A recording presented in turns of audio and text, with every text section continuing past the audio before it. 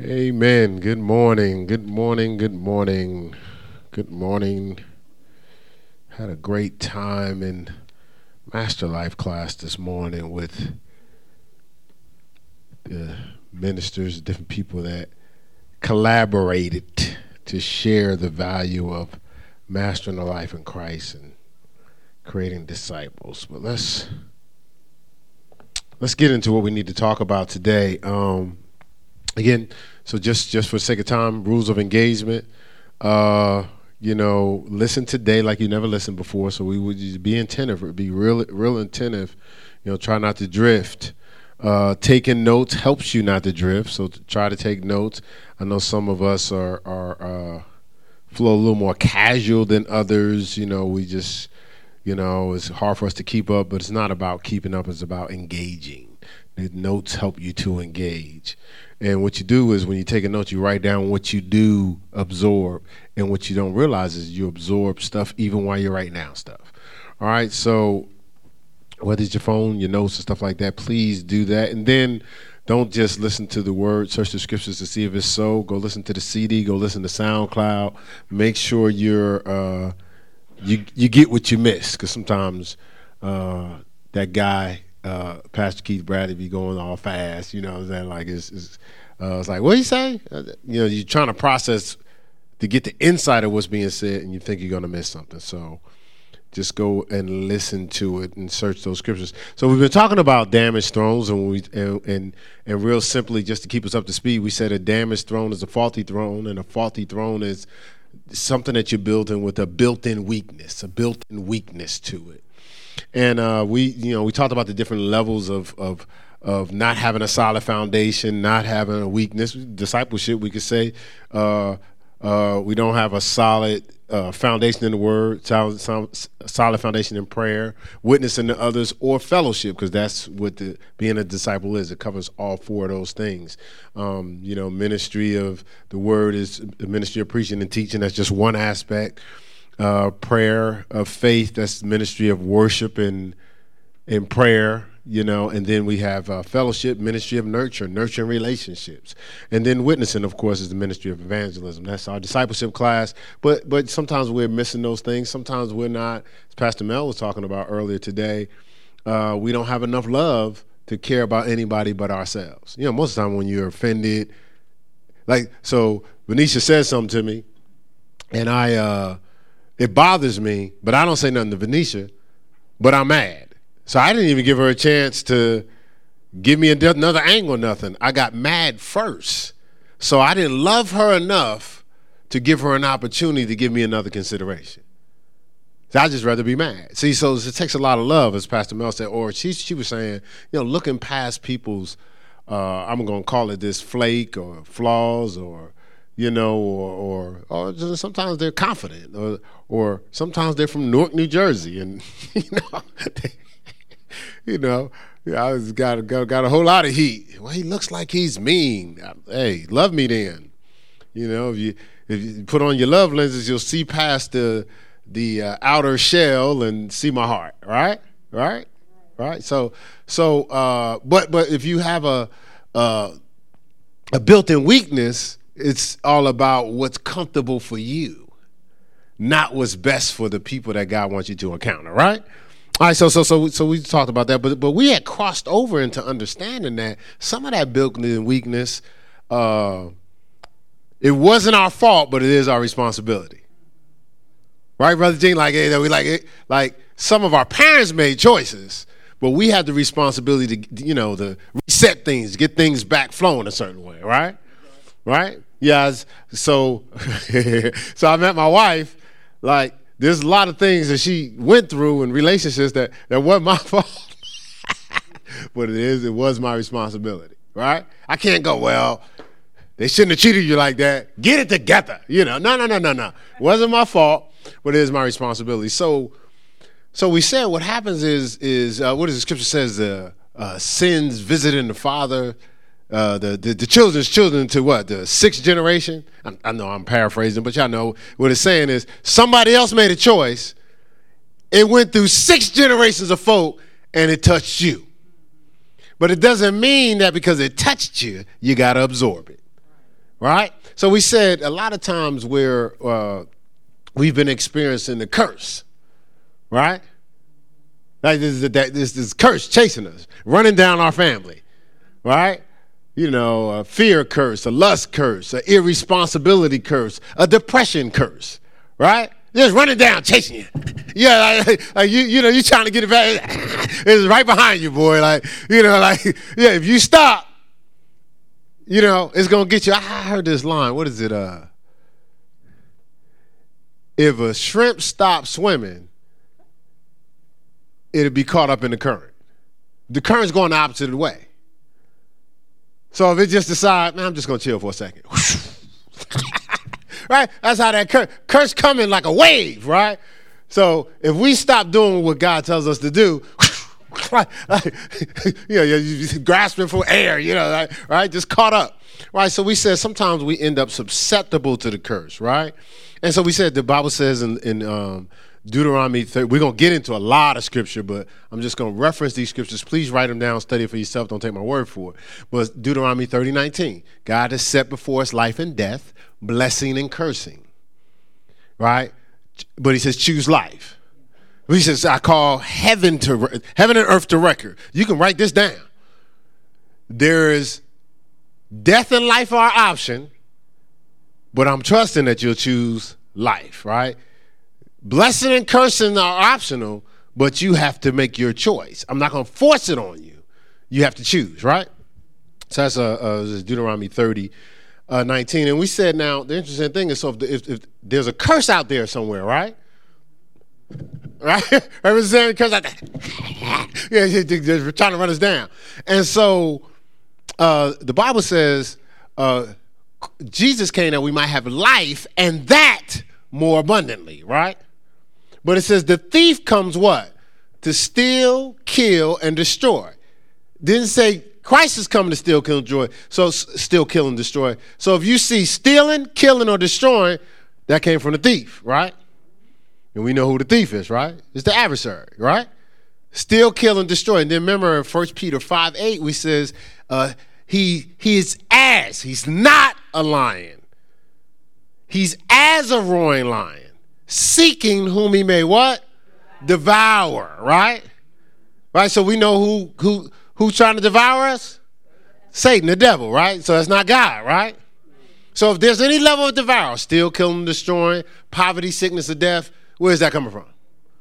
Now, you know how we are. We could be prideful. When there's stuff like that happen, we go, well, I'm not cursed, or I'm not mean, or I'm not whatever. You're not, but that doesn't mean you are you haven't exposed yourself to some things. For example, some of us jump higher than others in this room. Some of us have, just jump, like just literally like jump, like I'm in there and just, you jumping, right? Literally, right? Some of us, right? That's about it. That's about as far as we're going right there. Right? All right. But what's the difference between a person that, all right, so I probably do it like this.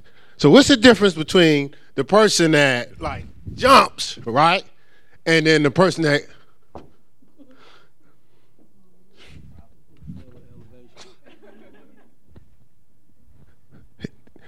listen, because I like when people be saying, he said the level of elevation. Is that that is the difference. One elevator higher than the other, but what caused it? Gravity, right? Right? So there's something you have to do. Like if I decide to, I'm just going to chill. No, I'm not choosing gravity or elevation or law of lift. I'm just chilling. Am I? Or am I subject to gravity?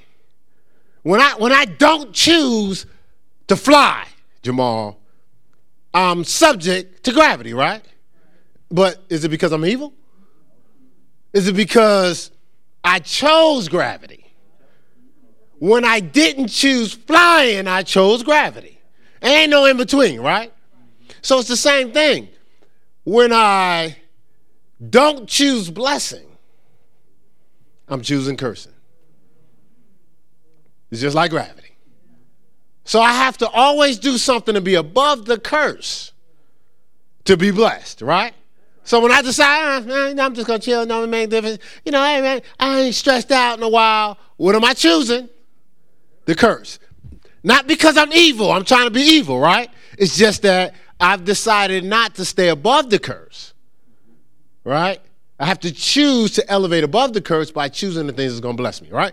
All right, so we've been talking about that. And let's go to Malachi. Malachi. And again, church, 7 years old, we're spending more time in this particular topic than we ever have at the church, because we are mature enough to understand that we can't be getting devoured. And that's what the Lord told me, people getting devoured. Now, you ever talk to someone, you can talk to your child, and your child not doing their homework, getting lazy. Maybe they sneaking and watching the cartoons, but they're supposed to be doing homework, right? But if they don't do their homework, because homework is a layer, right? Right? Yeah, we all been to school. Yeah, it's a layer. But why you have homework? Because the teachers ain't got nothing else to do? No, it's a layer. They're trying to get something to you, right? They're saying, okay, just being in class today for this 45 minutes ain't going to be enough. I need you to go home and do some homework. That's a layer. I need you to study. That's a layer. I need you to read. That's a layer. Guess what? I need you to participate in class. That's a layer. If you do all those things, you ace the test, right? Same thing at Ayers. I can't say in all churches. At Ayers, just the 45 minutes of the hour ain't gonna be enough. You got to go search the scripture to see if it's so. Acts 17:22, right? You got to meditate on the word day and night. Do all that's written therein. Joshua 1:8, right? You got to do those things, right? Right, then you got to chew on the word. You got to confess the word, right? You got to do Master Life class at 9:15 on Sundays, right? You got to do midweek service at 7, right? 7 p.m. on Wednesdays.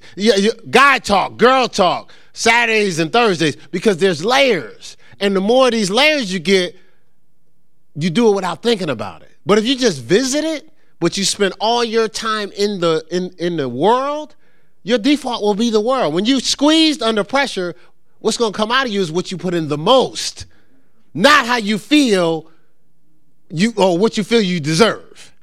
No. Out of the abundance of the heart, the mouth speak. You're snared by the words of your mouth. Life and death is in the power of the tongue. So if I spend all my time in the world, when I'm under pressure, the abundance that's in me is going to speak out, and that's what I'm going to attract in my life, right? So it's not a punishment, it's a product of choice, right? Is that cool? So that's not me putting nobody down. I'm just saying, let's just deal with the reality. If your kids are watching cartoons instead of the homework, when the test comes, what they're going to be thinking about? Spider-Man. We say Fortnite? Or Fortnite. I guess that's a game. I don't know. I'm not hip to it. Or they're going to think about NBA, what is it, 2K18, right? They're going to be thinking about everything but what? They're going to be thinking about the scores, but not the exponents. Right? We good? Yeah, I think I'm just talking about the kids, right? Yeah, some of us going to be thinking about lifetime, not how to save our life at this time. Right? Okay, so now we got, I just want to make sure we're on the same page. So Malachi 3 says this. This is the Bible. So what I'm going to do is, what is it? I just go to church and say, this is the Bible. It is what I says. I am what it says I am. I can do what it says I can do. Right? Right? Right? Right? According to this word, I am what it says I am. I can do what it says I do. I got another thing. I'm going to submit to what it tells me to do. Right? This is the word that we both received the word, but it didn't profit them like it profited us because they didn't mix their faith with it. Right? If you mix your faith with it, you're going to be obedient, right? Because you're trusting in the outcome that it's telling you it's going to have, right? As Hebrews, right? Okay, all right, good. Make sure we're saying this. So now we're just going to read the word and see what the word says about the blessing and the curse. And stop reading hard there, but say. All right, so Malachi 3 verse 8. It says, "Will a man rob God? Yet ye have robbed me. But ye say, wherein have we robbed thee?" And Scripture says, "In tithes and offering, in the 10th of all that I've given you to consume, to have, and richly, and to enjoy, you haven't allowed the seed, the tithe, to replenish, multiply, be fruitful, multiply, and replenish. You haven't allowed that. So you haven't allowed it to exchange it from just unrighteous mammon to true riches, right? We talked about that last week. So it says in tithes and offering. Then he says, look, ye are cursed with a curse. For you have robbed me, even this whole nation, or all these people. It says, bring ye tithes into the storehouse, that there may be meat in my house. Look, and prove, test me. Don't just put me to the test. It says, improve me now. He doesn't say next week. Herewith saith the Lord, if I will not open up the windows of heaven and pour out a blessing that there shall not be room enough to receive. Look, and I'll rebuke who? The devourer. We just read who the devourer is, right? Satan. So the thing is, when I'm obedient and trusting God with the seed, not when I'm supposed to consume minister bread for your food, but multiply your seed sown. It didn't say, don't enjoy the most of it's for you. Yeah, we always tell the story. You get an apple, most of the apple's for you, right? Just about all of it's for you, except for 1/10 of it called seeds. And you're not supposed to eat the seeds, because all you'll ever have is just the apple. And you'll have some sickness because they make cyanide through those seeds. But it's saying, enjoy all that I gave you to enjoy, for 1 Timothy 6:17, but just take the seeds to keep it moving. I want this apple to live beyond this day. But you have the choice to choose life for that apple or death. If you consume it all, that's it. It's over. If you sow the seeds, we have the opportunity to flourish into a tree, eventually an orchard, so on and so forth, right? All right, so then he said, but that's not enough. I don't just want you blessed. Look, I'm going to rebuke the devourer, because while you're trying to grow whatever you're doing, just like farmers, I try to grow the crop, you got animals try to attack the crop. So now he says, I'm going to rebuke the devourer for your sake. Can't touch this, right? He says, so some of us are living this life, and we're going to understand why this is happening. Are we living devourer-proof? Are we living curse-proof? Not because, once again, I'm not saying no one's evil. What you trying to say? I put a curse on my life? No, I'm not saying that. What I'm saying is, did you choose the blessing? Okay? All right, so that's review, so we don't really have to get too much into that. You got it? Rebuke the devourer for yourself. He says your vine won't cast forth fruit before its time. So what you've evolved or what you've purposed will be protected, right? And it'll be in a perfect time, a perfect season with perfect resources, right? And so let's go to Proverbs 26. Proverbs 26. Told you a lot of scriptures. Please write them down. Search the scriptures to see if it's so. Study it out for yourself. Don't take any man's word for it. Just study it out. Confirm it. Formulate questions. Come back with, hold on, man, you said this, but I read this. All right, that's cool. And in that way, you're not just saying I don't believe that because of your feelings. You've actually exhaustively researched it. So Proverbs 26:2, it says, look, as the bird by wandering and the swallow by flying, look, the curse causeless shall not come. So if the curse is there, there's a cause. See, again, it's hard for us to wrap our mind around that because our pride go, man, ain't nobody did nothing. What you trying to say? No one's saying anything. What we're saying is you have to choose things. My people perish for lack of knowledge. That's what the Bible says, right? Right? This is Hosea. It didn't say sinners. It didn't say evil people. It says my people are perishing for lack of knowledge. He's saying, so a lot of times they're ignorant to how to keep themselves protected. Or you said devour proof or curse proof. And he says, now I got this wonderful plan for their life, but they're not, all they have to do is be obedient and trust me with what I've afforded them and keep it moving. They have a choice, but they're actually in fear consuming that which I've given them to send ahead of them. Okay, so we'll explain that in a second, right? Without trying to get too deep. So we said the curse calleth shall not come. And so the cause of the curse, or the primary cause, is a breach in covenant with God.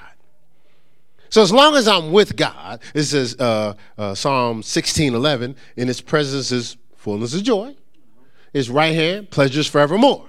So as long as I'm with God, I'm under his tabernacle, Psalm 91, I'm covered. I'm protected. I'm devour-proof and curse-proof. Now, what is the adversary trying to do? The devourer. Devourer is not coming in God's presence and trying to break us down and take us out. He can't. Look, the Bible says in Hebrews 12:29, God's an all-consuming fire. He's not coming in that environment. He's trying to draw you out. It's like Adam and Eve. Hey, why don't you check this out? He tried to draw Eve out of the presence of God. Because out here, I got you now. But as long as Eve was like, no, you might want to talk to God about this. If you got an offer, talk to God. Yeah, no, I'm sorry, that's not my job. You want to talk to God. But no, Eve walked out of the presence of God. Then Adam jumped out of the presence of God with her. So now it says that, before they were naked and covered in the glory of God. Now they knew that they were naked. They were focused on themselves and they were ashamed.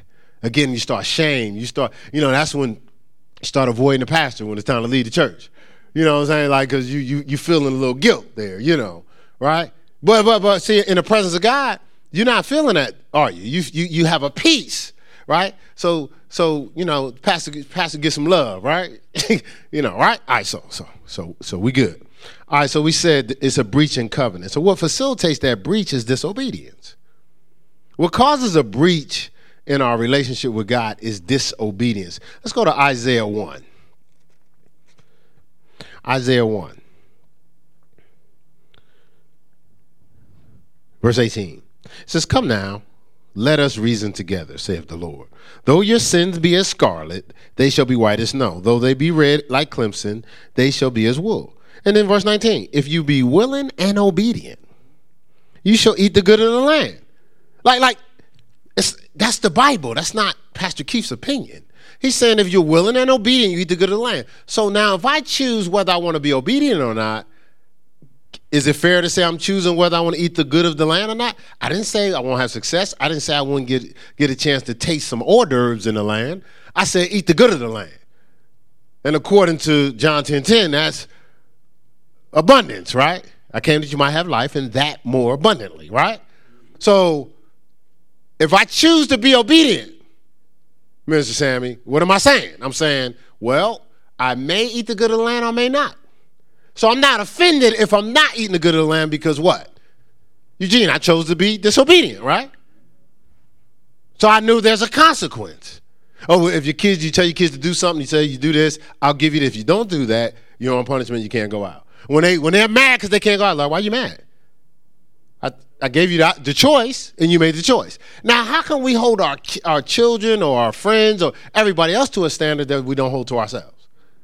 We should never be mad at God because we made the choice. And we should be, if you make the choice, you should just be rolling with, yeah, I did what I wanted to do, man. I'm happy. Woo! I feel good. You hallelujah and all the time, right? A hinge of sarcasm there, I understand. It was just a hinge, though. It's not my normal full blast sarcasm. I'm getting a little, well, I can't say if I'm getting better. Y'all have to choose. Say, no, you ain't getting better. Get it out, Pastor. Okay, all right. I feel you, whoever said that in their heart. So we said what facilitates the breach is disobedience, right? And it says you will not obedient, eat the good of the land. So the disobedient, those that are disobedient have either forgotten God, or not mindful of God, or rebellious towards God, right? So Deuteronomy 8, right? Forgotten God, not mindful of God, or rebellious towards God. So everybody's just not flat out trying to be rebellious. Some people just got a lot. Mr. Samuel was talking about in evangelism. Sometimes people, would you say, in a hurry? Yeah, that's you said a hurry. Like you're so in a hurry, like you're getting God signs and signals, but you're like, nah, I got to get this. Or as Minister Lamar was saying, I got to get that sale, right? So I can't stop and do the God thing. I think you made the statement. You said, man, I got to make this money. God could be giving you the wisdom to minister to somebody to get yourself out the way so he can send you some resources, right? Because you're being obedient, so you get to eat the good of the land, right? Right? If we understood the system, boy, we'd be more obedient. All right, so we gave you this passage of scripture in Deuteronomy 8. It says,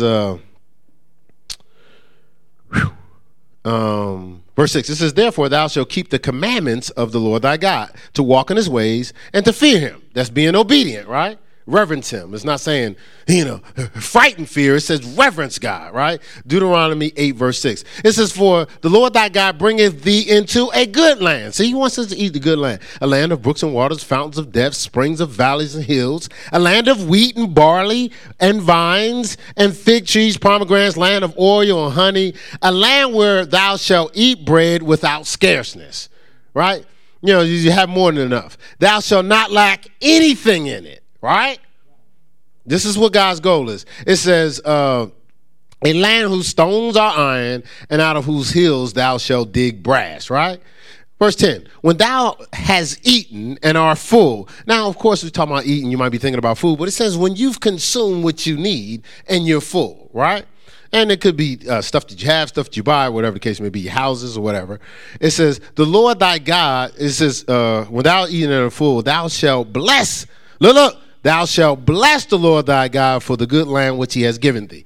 Now, that scripture in verse 10 is really trying to give us a full understanding of this thing.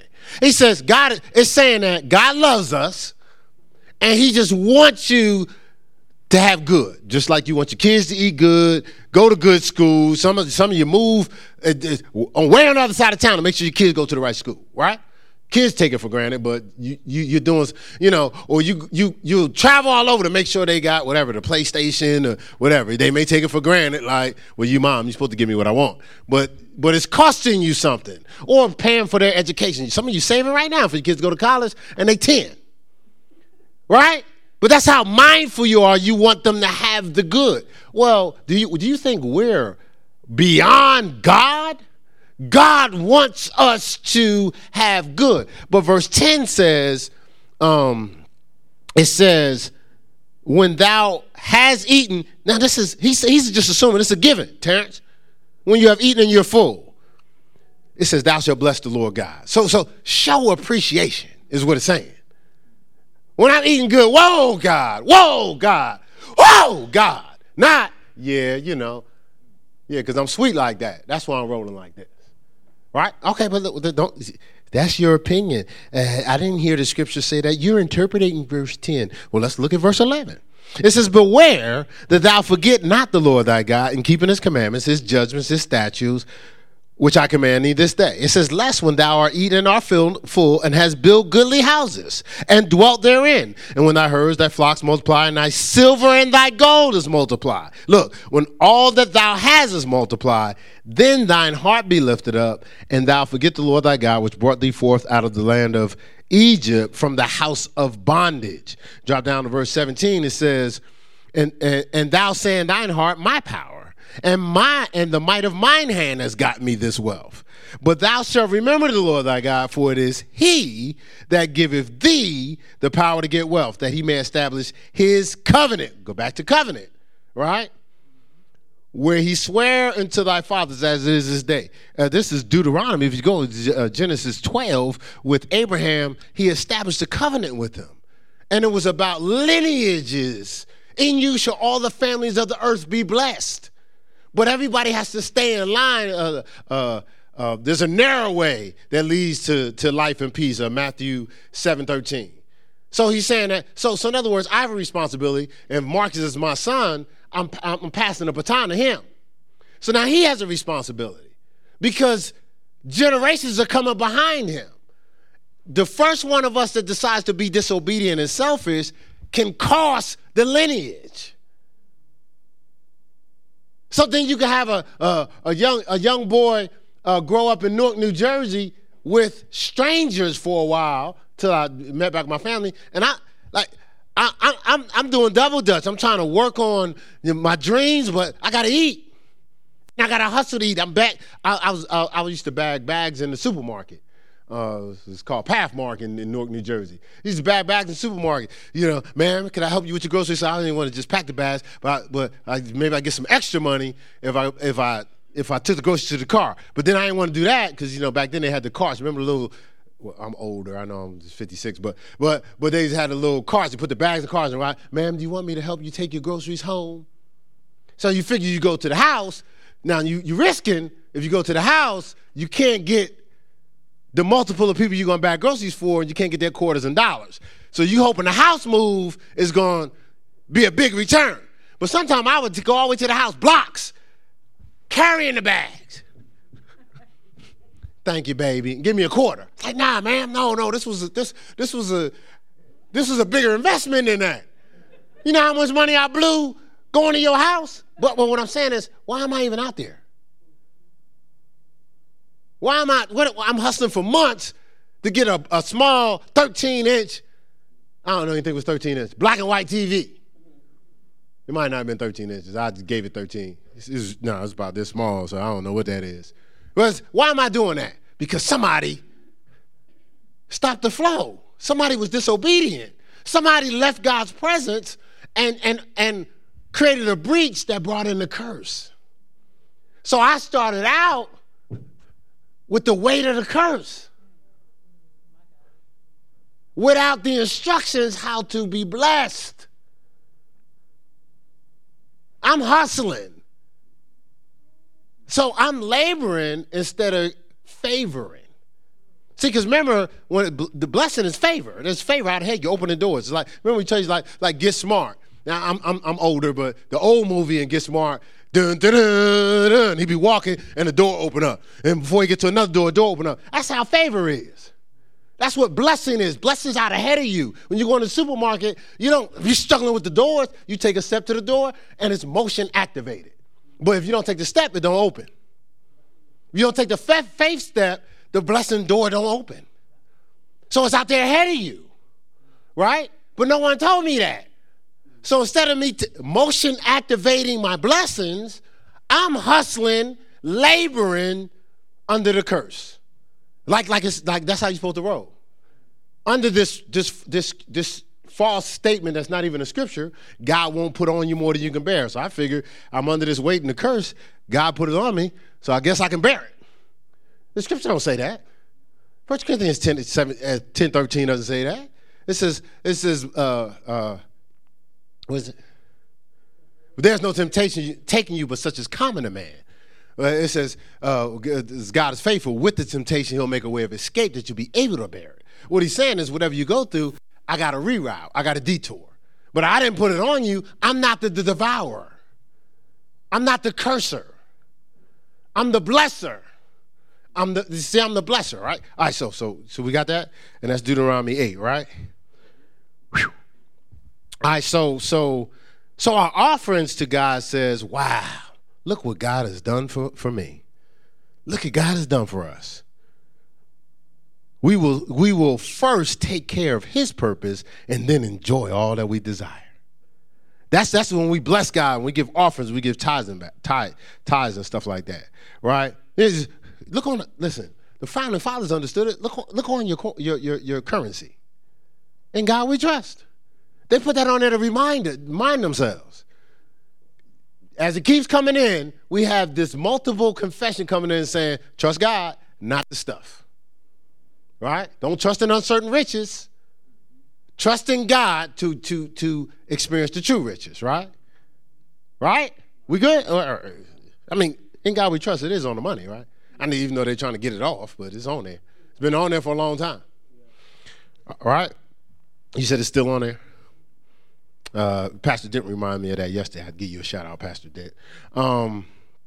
So the offering says, wow, look at what God has done. We'll first take care of his purpose and then enjoy what we desire. Our lack of offering says this, look what I've done, period. I will first enjoy my desire and then I'll take care of God and his purpose. Again, I'm not in your house. I'm just saying that's what it says. Right? Whether we intended it or not, that's not. See, God ain't like us. Okay, I don't want to get distracted. Let's just stay focused here. So the goal is we got to stay with the team, stay with the family, keep the lineage going. We can't start getting selfish and fearful and mess up the flow. Lives are at stake, right? We got lives are at stake, right? So if we're ever mindful of God as people in his house, we're supposed to be ever mindful of God, his people in his house. You know what that's called? Faithfulness. I mean, we break it down full of faith, obviously, but we're ever mindful of God, his people in his house. When we're not mindful of God, his people in his house, we're fearful. We think, I don't have time. I'm not saying this to put Minister Lamar down, but he used the example. He says something that the hurdles that, in witnessing, he says, man, I go talk to this person about God. I could be talking to another client about a sale. I got to meet my quota. So the temptation is,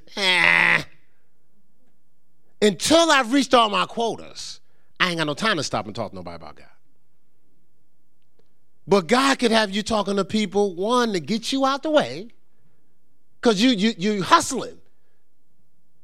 You're operating on labor and not favor. Labor was the result of the curse, right? After they was disobedient, God lined them all up, Adam, Eve, and Satan. He said, Adam, now you're going to labor in just producing basic harvest and crops. So everything that you produce, you're going to have to work to do it.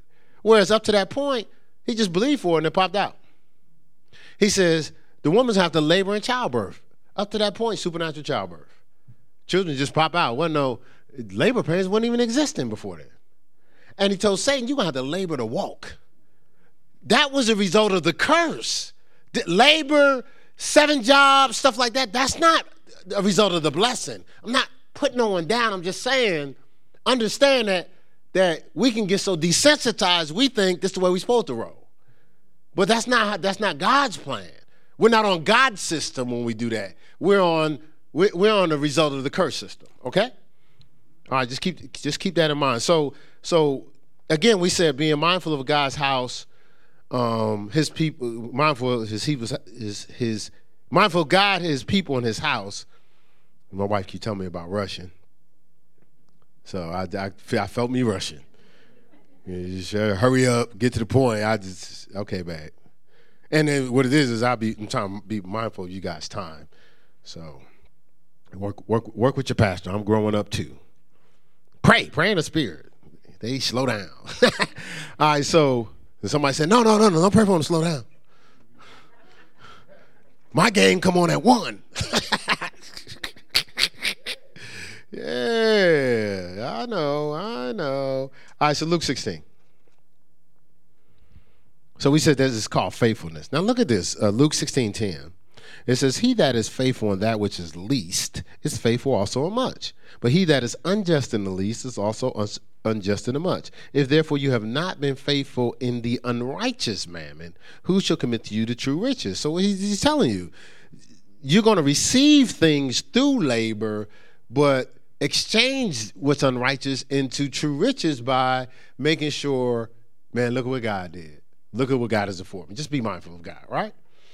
All right, so what did I say? Verse 12. It says, and if you have not been faithful in that which is another man's, who will give to you that which is your own? And see, yes, it's talking about another man's. You might be helping somebody else's vision, stuff like that. But you're faithful in another man's when you're keeping your seed is keeping things going forward. When you're leaving an inheritance and a legacy. The Bible says, blessed is a man that leaves an inheritance for his children's children. That's 2 generations deep. That means when your grandchildren wake up, they're working on creating something for their children's children, not just trying to eat. From day one, their focus is forward, not on self. But if nothing's left for them, what they focus on? Self, right? Okay, all right, so good. All right, so that's Luke. Let's go to Second Kings. 2 Kings 12. 2 Kings 12. That's so interesting. All these scriptures are in the Bible, right? So just sit down this week and say why. Right? That's why, I don't really like, sharing my opinion just to inspire you. I'll just give you some word. Because if God is saying it in the Bible, he's saying it for a reason. Oh, like God said, well, just throw that in there, just to fill up the page.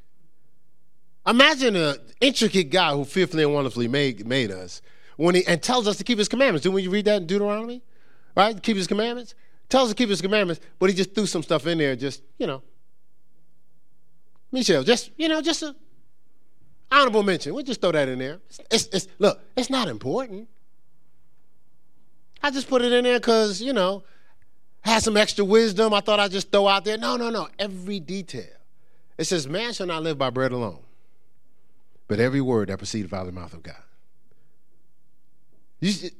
Man shall not live by bread alone, the things that he draws into his life, but every word. Not the words we choose selectively that we want to conform to.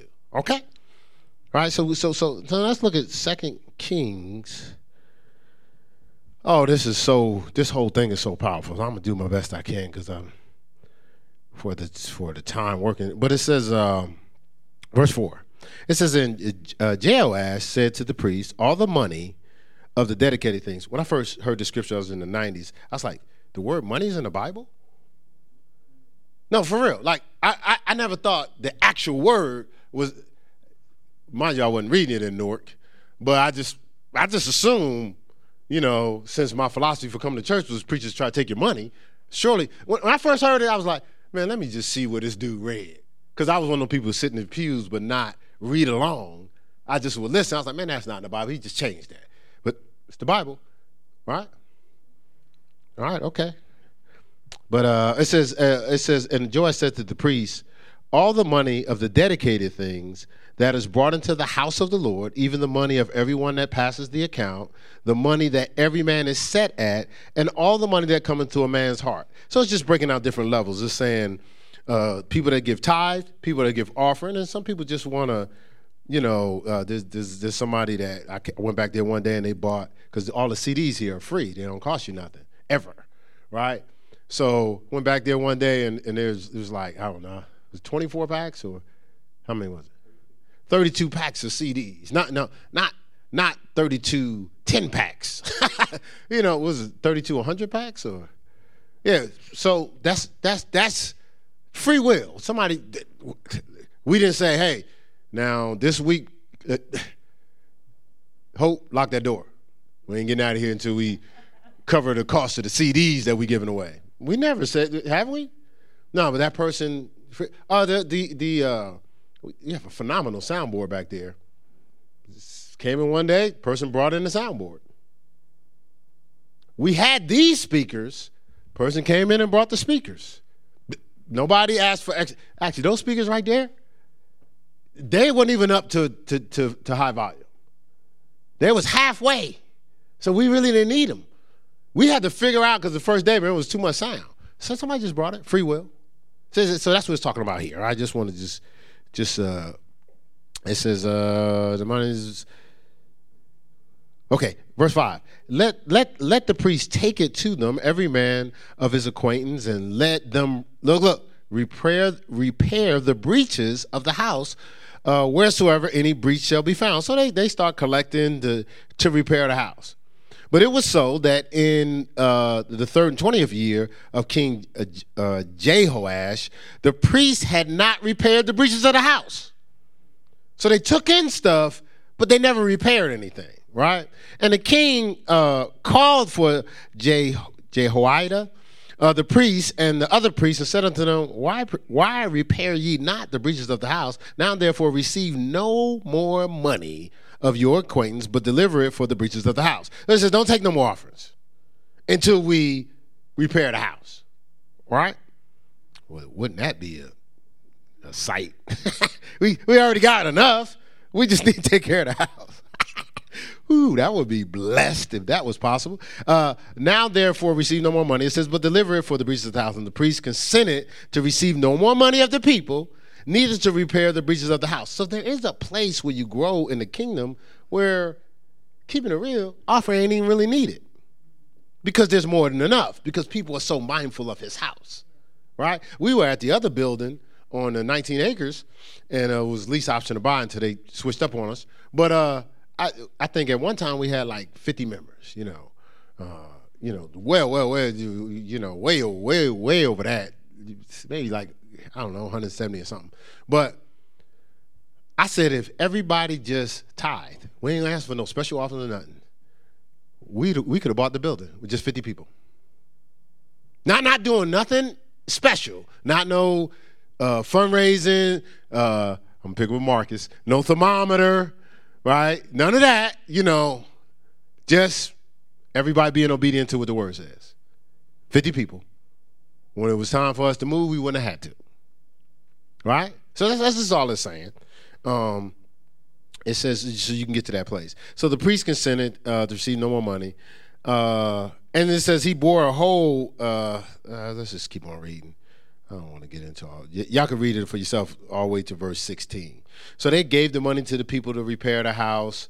And then verse 14 says, but they gave that to the workmen and repaired therewith the house of the Lord. Moreover, they reckoned not with the men into whose hand they delivered the money to be bestowed on the workmen, for they dealt faithfully. So they didn't even have to hey, you doing your job? No, they just said, here y'all go, take care of God's house, right? It says, in the trespass money and the sin money was not brought into the house of the Lord, it was the priest, right? All right, so that's 2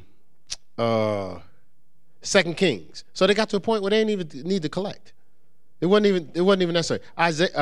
Exodus 36. Work with me here. Exodus 36. Just trying to let you know God's purpose has not changed. Listen, God's purpose has not changed. We've changed, and we decide whether or not we want to harmonize with God's purpose. The Bible says, 1 Corinthians 6:20, it says, your life is not your own, you've been bought with a price. It says, glorify God in your body and your spirit, right? So God has us purposed for, right? And so God is saying, I'm going to give you what you need so you can enjoy life. He says, I've given you richly all things to enjoy. 1 Timothy 6:17. I want you to enjoy life. While you enjoy life, don't forget my purpose. Don't forget my people. Don't forget my house. Real simple. Look, he's saying, choose one or the other. He's saying, no, you can't look out for my people. You can't take care of my house if you're not enjoying your life. I want you to enjoy your life. See, somebody, my nephew called me up. He said, Uncle, what do you think about the suffering gospel? I said, the what? He says, well, the suffering gospel versus the prosperity gospel. I said, what? I said, they both diversions. It's not, were you kidding me? I said, nephew, know what I think? I think, how about the Bible?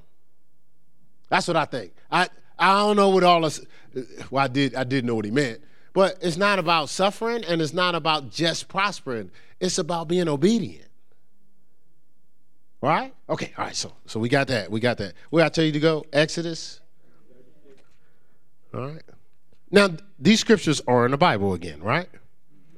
Why did God put them in there? Okay, so verse 1, it says, then wrought Bezalel, I don't know, I guess it's close, and a what? All right, so y'all like me.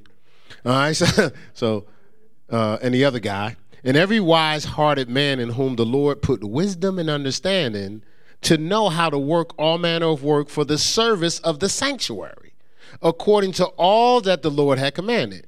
And Moses called Bezalel and Aholiab, and every wise-hearted man in whose heart the Lord put wisdom, everyone whose heart stirred him up to come unto the work to do it. And they received Moses all the offering which the children of Israel had brought for the work of the service of the sanctuary, to make it withal, and they brought yet unto him free offerings every morning. And all the wise men that wrought all the work of the sanctuary came, every man from his work which they made, and they spake unto Moses, saying, the people bring much more than enough for the service of the work, which the Lord commanded to make. And Moses gave commandment, and they caused it to be proclaimed throughout the camp, saying, let neither man nor woman make any more work for the offering of the sanctuary. So the people were restrained from bringing, for the stuff that they had was sufficient for all the work to make it, and too much. So there's a place where it's too much. But that wasn't their goal. Their goal wasn't do too much. Their goal was just to show appreciation every morning. And it got to a point they couldn't give quicker than God was pouring back into them. Because they was operating a system. Given it shall be given unto you, good measure, pressed down, shaken together, run over, and given to your bosom. Bring your tithes into the storehouse to be meet my house. Prove me that I won't pour out a blessing you have room enough to receive. So they sowing seed, it's going out ahead, opening doors. They sowing seed, it's going out ahead, opening doors. So stuff just kept opening up. And it's like, Moses like, listen, appreciate it, but listen, we got too much. If we need anything else, we just let you know. But we're so blessed, y'all so blessed, we good. Wouldn't that be something, right? So there's a place that we can get to, right? 1 Timothy 6. Let's go there. 1 Timothy 6. So again, we're talking about the blessing and the curse, and God is saying, man, stay in harmony with me. Don't lose faith in me. Don't get desperate and fearful. Desperate and fearful creates hustle, right? Most people hustle are in fear, right? Is that just Pastor Keith, or have we all experienced that? You know, hustling, you're in fear. You don't trust, I bet you don't trust God, right? You know, like you talk God, but if you really have to trust, suppose he don't come through on this one. You know, I got to hold on to this dime. You know what I'm saying? But it's like you're dealing with so much, you know, because you're not waking up every day, I got to make sure I'm curse proof. And again, I get the results of having the resources you have, but you don't be wanting no sickness and disease in your life and on your kids and your family and stuff like that. You know, you don't be wanting all types of spirits just be walking up in your crib because it's not covered or protected, or you're not in covenant, you're not in God's presence, right? All right, so it's bigger than that. Listen, I counsel all types of people across the world, much money, but I know some people that deal with sickness and disease and all the money they got can't, like that woman that gave all she had. All the money in the world can't stop sickness and disease. All right, but you don't wait to the sickness and disease and decide, hey, we got to make sure I'm curse-proof. It's harder then, ain't it? Because you're dealing with the pain. Look, you make decisions now that whatever comes at you, what? No, I'm curse-proof. You know, it's just like if you go to the game and you're winterized. You know, you got all your stuff on, you got your little Parker, you know, and it starts snowing, and you see some people that wasn't prepared for the game. You chilling. You like, yeah, bring it. I'm covered. Right? Or if you remember to bring your umbrella. It start raining. You be like, no biggie. I'm covered. But if you don't bring it, how do you feel? Man, I'm not prepared for this. I know I said umbrella and weather, but when hell is raining down, and sickness and disease is raining down, and debt is raining down, are you saying, I'm covered? Oh, trust me, the reason why we haven't this is 7 years, haven't had no, what do you call it, fundraisers and stuff like that, it ain't because we ain't need nothing. I told you testimony, we walked in here and with a $8,000 budget, and it was $800 in the bank. Show put up them chairs and had our New Year's Eve service that day. Now, one time, you heard about it after. You heard about it after. You know why? That's my witness right there. Babe, we got $800 in the bank. It ain't our church, it's God's. I'm going to stack the chairs up for the New Year's Eve service. And God sent a check for $35,000. It was stuck in that door right there. The person that sent the check didn't know.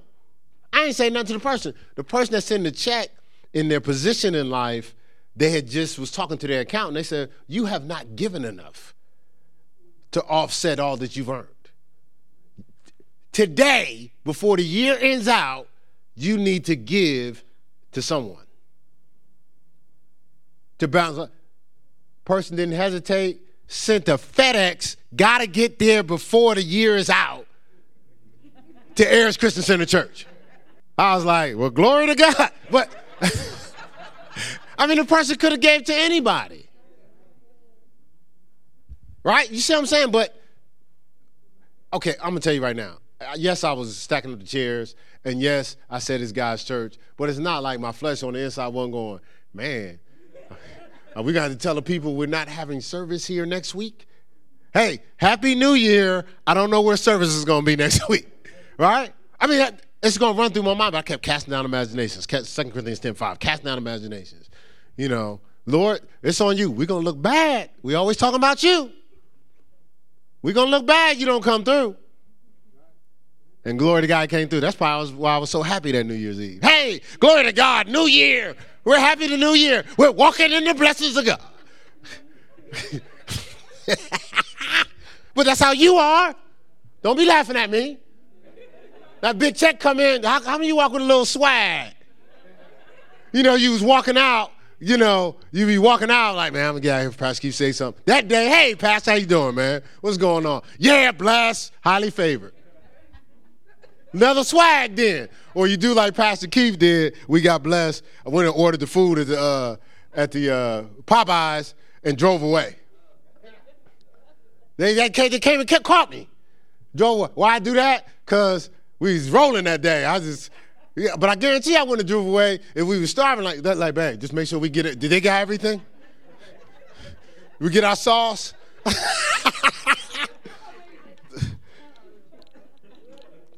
All right, so First Timothy 6, because these are scriptures that we sometimes read and sometimes look at them and sometimes we don't. Other people are reading for us. 1 Corinthians 6:10. It says, for the love of 1 Timothy 6, verse 10. I said everything but that, didn't I? For the love of money is the root of all evil. Not money, the love of it is the root of all evil. While some coveted after. See, now remember we said God is about establishing his covenant. The opposite of establishing covenant is being covetous. So what comes in, I'm not going to enjoy. All that's for me. God's given me richly all to enjoy, but I'm going to make sure I show appreciation, but also that I, be replenished, be fruitful, and multiply. Keep it going, right? Right? It says that's what covetous does. Covetous just says, well, I'm just going to consume all the apple and the seeds. It says, but which some coveteth after they have erred from the faith. Now they're not faithful now, right? This is what the Bible is saying. It says, look, and pierced themselves through with many sorrows. When we don't trust God, we do. Listen, that Pastor Keith don't even have to be at your house. Y'all know. When you ain't obedient to God, you don't trust God, you deal with many sorrows. Why y'all arguing at the house? What's the argument about? Oh, it ain't about that purchase? It ain't about you just be going out spending. Yes, because that's what they were designed to do, richly enjoy stuff. We were designed to create a covenant where they could go spend it. I'm the CFO in our house. I study habits. I learned that from a CFO. You study habits and you adjust your budget for how people operate. You don't adjust your budget because you pinching pennies. You want that person that's a part of your corporation functioning at their maximal level. So you want them to have all the tools they need. In her case, it's a suit or some shoes or something. I don't know, wherever she needs to operate.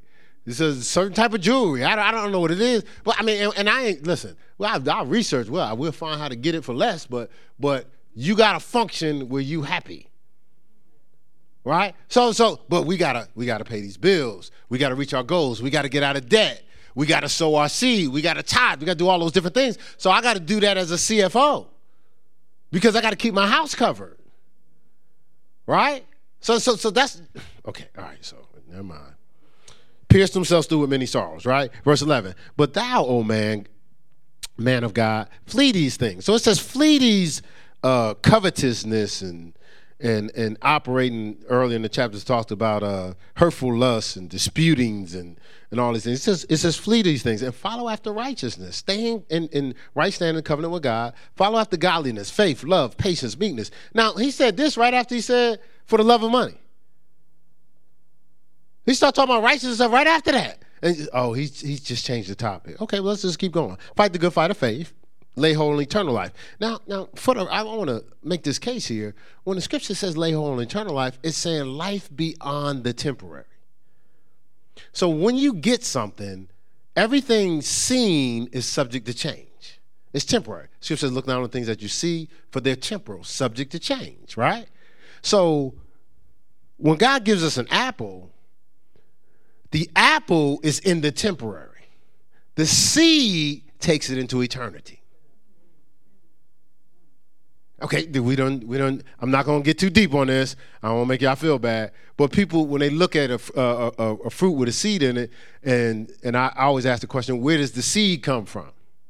Right? And somebody said it came from the ground. But if you dig in the ground, no apple tree pop out.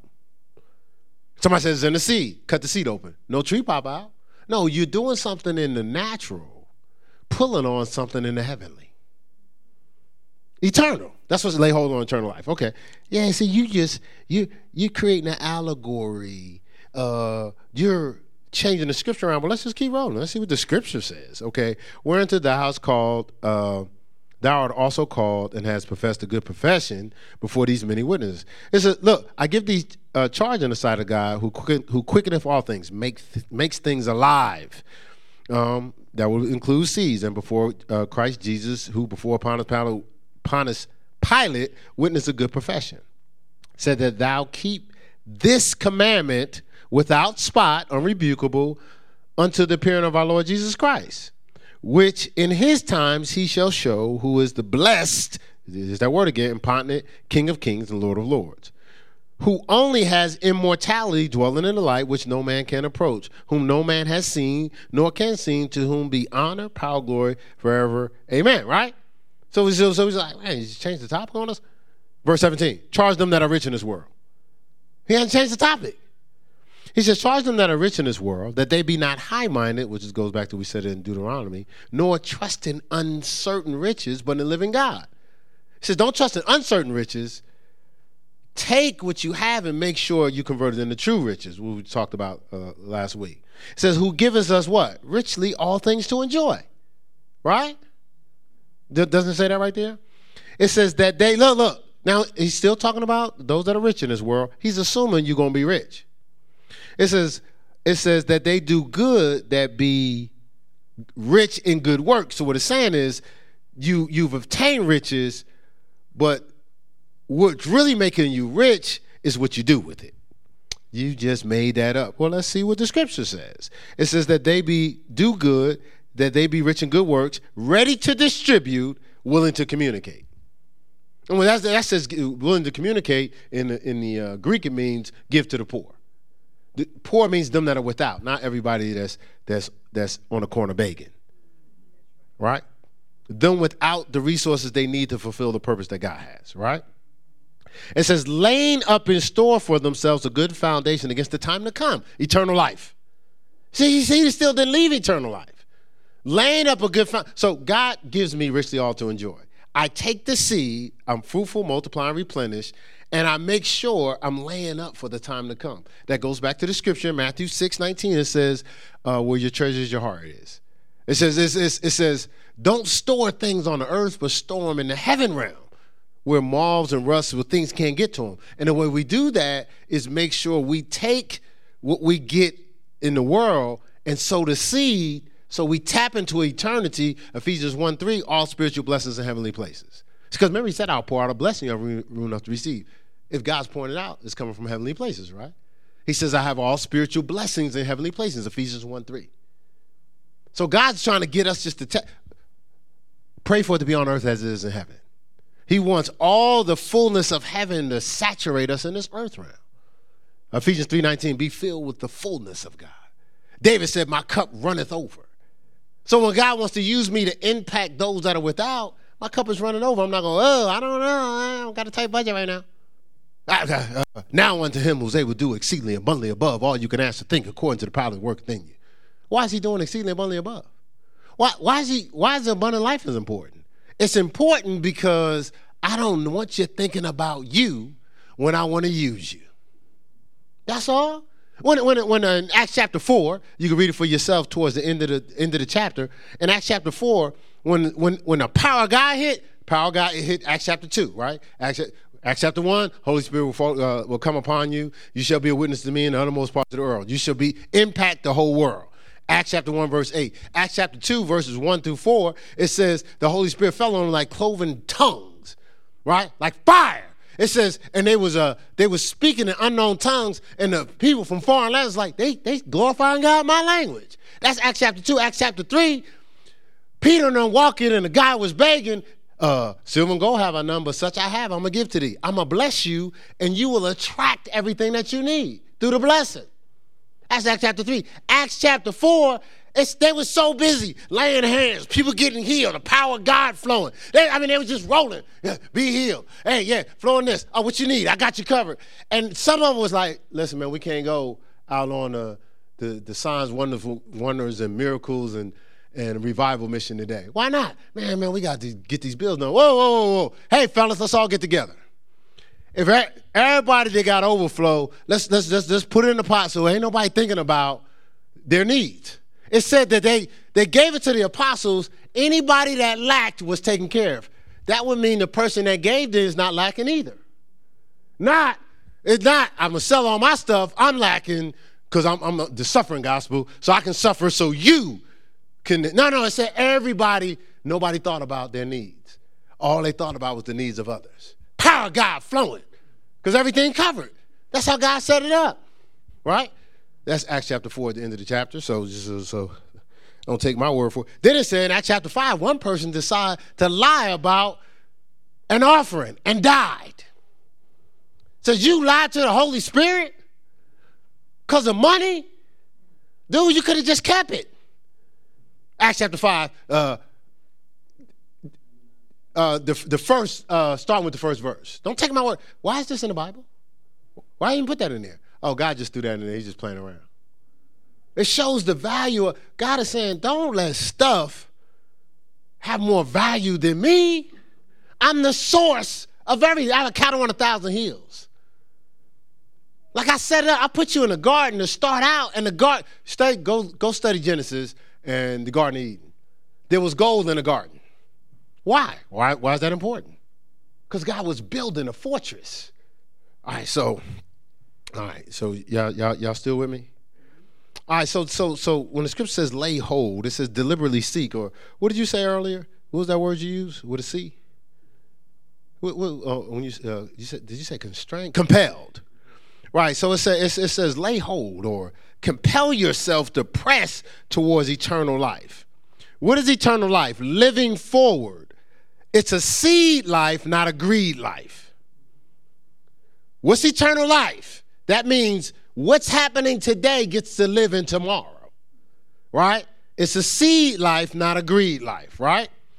It says, and then of course it says ready to distribute, willing to communicate, right? It says lay a foundation for the time to come. So don't underestimate the power of sowing seeds. Look, the first orange seed that ever existed is still living today. First orange seed that ever existed is still living today. You know how I know this? Because there's still orange trees. It's never died. As long as there's orange trees that's going to produce orange seeds, that's going to get planted to produce oranges, it never died. The seeds you sow today live for tomorrow. And if you do it right, it'll be like Solomon. When Solomon decided to build the temple, King Hiram and them was rolling up, giving them stuff because of the seeds his David planted. Solomon could focus on God, what God wanted to do, because he didn't have to work. Like, look, the Bible says King Hiram not only gave him bricks and resources, after all that, he still came and gave him billions of dollars. Queen of Sheba came and gave him $3.83 billion. No, that's wrong. He accumulated every year, he accumulated $3.83 billion back in Solomon's time. No, not to hoard or to lord. Whatever God needed him to do, he could do. Queen of Sheba showed up and saw all God did in his life. Was like, okay, I don't know about everybody else, but your God is phenomenal. She said his God is phenomenal because, what, he was sitting around and quoting scriptures? It was the wisdom and the wealth. Like, people don't even listen to your wisdom if they don't see the results of it. The scripture says that, right? It says the wise man was like, yo. It said the wise dude that showed no results was like, man, nobody listening to him. It ain't working. Right? So she showed up and was like, listen, get this dude whatever we got, man. Because I want to make sure I sow into. She wasn't even like serving as God. Abimelech came at Abraham wrong. This is Bible. And listen, man, I'm sorry. Didn't want to come against your God. Your God is the real God. He came to me in my dreams. Listen, get this dude this. And just start giving him stuff. Jewels, money, all types. They just start giving him stuff. Like the people in the world were smart enough to know, listen, I just need to, I'm going to get on this blessing. It said God used Abimelech. He got blessed because what? He said, Abraham, I'm going to bless you. I'm going to bless them to bless you and curse them to curse you.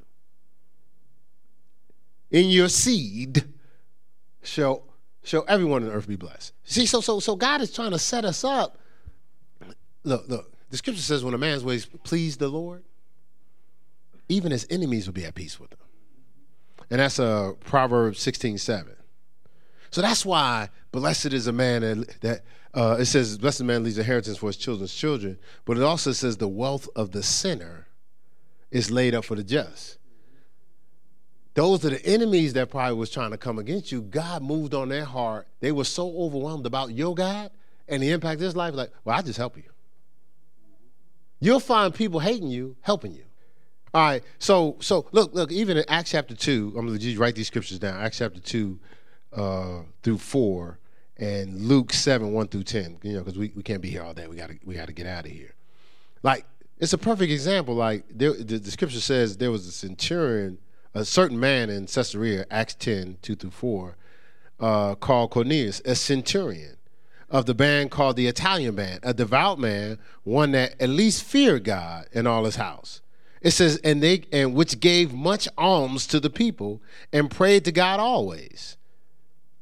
And and it says he saw a vision. And so Peter comes, because Peter and them was supposed to bless him with the Holy Spirit and stuff like that. So when Peter showed up, that's Acts 10, 2 through 4, verse 24, the dude called all his family and friends. So say he's given his alms went forward, impacted. God moved on somebody to bless him, but it wasn't just him. See, remember we talk about lineage. It was his family and friends. Verse 24. Verse 44 says they were blessed with the gift of the Spirit, but it was a reward. It says your alms have come up before God. You're giving just because you love God and his people. It says it came up for a memorial to God. Man, we got to do something for this person. He's all about the kingdom. Just ask yourself, it's in the Bible. Why is it in the Bible? In Luke 7, 1 through 10, that's the story of the centurion. The centurion is a Roman soldier. He's diligent, he's loyal, and he's excellent. He's loyal to who? Rome. Not necessarily to God, to Rome. But these guys started, Paul and all these people and Jesus, everybody ministering and doing signs and wonders. They ain't stupid. They was watching. They was like, these people blessed. He asked for prayer for one of his servants. The disciples said, listen, no, look out for him. He built a synagogue for us. Jesus said, let me go to this guy's house. Yeah, no, you don't need to come to my house. I'm a man of authority. I have people under me. I say go and they go, and come and they come. He said, speak the word only, and my servant shall be healed. But it all started with them. Jesus was moved because the guy was mindful of the kingdom. Seek ye first the kingdom of God and his righteousness, and all things will be added. Why is that in the Bible? Why couldn't he just say the guy has to be healed? The miracle's enough, ain't it? He healed the guy by just speaking the word. But why did he add all other stuff in there in Luke? Because he was saying that because he was mindful of God's house. He was operating in that principle. It said, I haven't seen so great faith in all of Israel. You got to ask yourself, why is this stuff in the Bible? These people wasn't even children of Israel, nothing. But they were watching the impact on the children. Listen, the scripture says they'll look at you and say, this is the seed that the Lord has blessed. How can they know that the Lord has blessed you from a distance? How can they see it? Because God is doing exceedingly abundantly above all you can ask a thing. Your cup is running over. So that's what God wants. I've already repented. But I do, man. Like I was so caught up in the culture that I came from, or the culture that I even grew up around, where that was my hindrance from coming to church. Preachers try to take your money. I was kind of being, like when we did the teaching on landmines, I was kind of like making sure I didn't step on a landmine anytime it was time to talk about resources and stuff like that, but you're not getting the full blast of what you need. So you just gotta, by faith, you just gotta trust that people know your heart. It's 7 years by now. If you don't know me by now. No, yeah, I know that sounds terrible. But my point is like you just gotta trust, because I'm responsible for the full gospel. That's where the full gospel came from. The full gospel. And so you can't keep laughing because I was saying wrong. That's not right. It's not right. You hurt my feelings. No, I'm just playing. All right. So I'm responsible for full gospel, and God, I pleaded to God. I was like, why? What's happening to people? Why are they going through this? He said, because they need all the information. Not just to drive by during offering time. And actually, there was really a drive-by, because most of the time, I'm talking about something else. What's going to happen in the future when we do an offering, just to make sure we good. We're going to be obedient. But at the expense of people's lives, no, we can't be devoured. We got to live a curseless and a devourer's life. So we got to stop that hustle. Some of us are wheeling and dealing. We ain't trusting God. We wheeling and dealing. And some of us are hustling people but you're not teaching them the benefit of tithes, because you want their resources for you. That ain't right. Is that right? You're bringing a curse on your life. You have the truth, but I ain't gonna share the truth because they may, I might not get my hookup, and then but you stopping them from being blessed? Well, what are we doing? All right, so just think through these things, study through these things. And this is the thing. Remember we said hearken. The Bible says hearken. Hearken means listen with the intent to obey. And so realize your flesh man goes, mental assent. I see that. Haven't looked at that. All right. Yeah, I have to, one day I'm going to pray about that. I'll get to that. But the scripture says, prove him now. Right? So just get to a place where you trust in God. Even if you got to test him, prove him. He said, prove me, test me. See if I won't pour out a blessing on everyone else.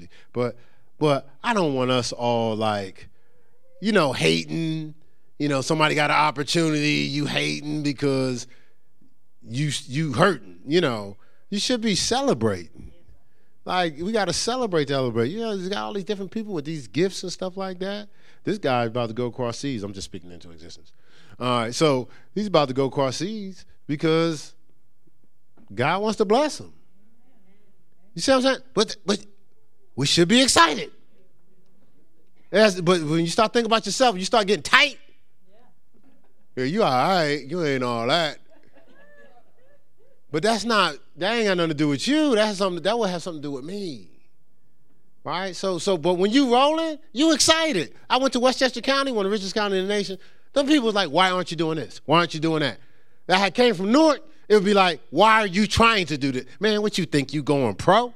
Right? Well, I start working upstairs, Westchester County. It's like, dude, why aren't you playing for somebody? You know why? Because they wasn't hurting. They was already blessed. It's like, man, you need to join the team, bro. You out there struggling, man. This is a good life we got.